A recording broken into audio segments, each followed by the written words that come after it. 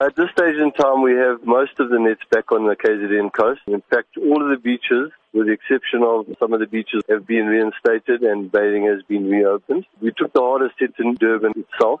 We're still busy with those nets there. But we would like to think that we'd have everything back in order by Friday. But I must just stress that most of the Durban beachfront is now already back open again. And which are the beaches that remain closed? The ones that are closed still in Durban are basically all the ones north of Suncoast Casino. So it's Suncoast Casino, Country Club Beach, Laguna and Tegwini beaches. The rest of the Durban beachfront, which is the majority of the beaches, are all open. Is it known when these beaches will reopen? We expect to finish later this morning, or otherwise certainly by tomorrow afternoon everything will be ready for the weekend. Those beaches that are still closed are the non-popular beaches, and they're only utilized really during the holiday season. So the stress of getting them open is not as much as the beaches that are already back open again. The South African Weather Service says there's a strong possibility we will in the future again experience the massive waves seen on the Durban beachfront on Sunday.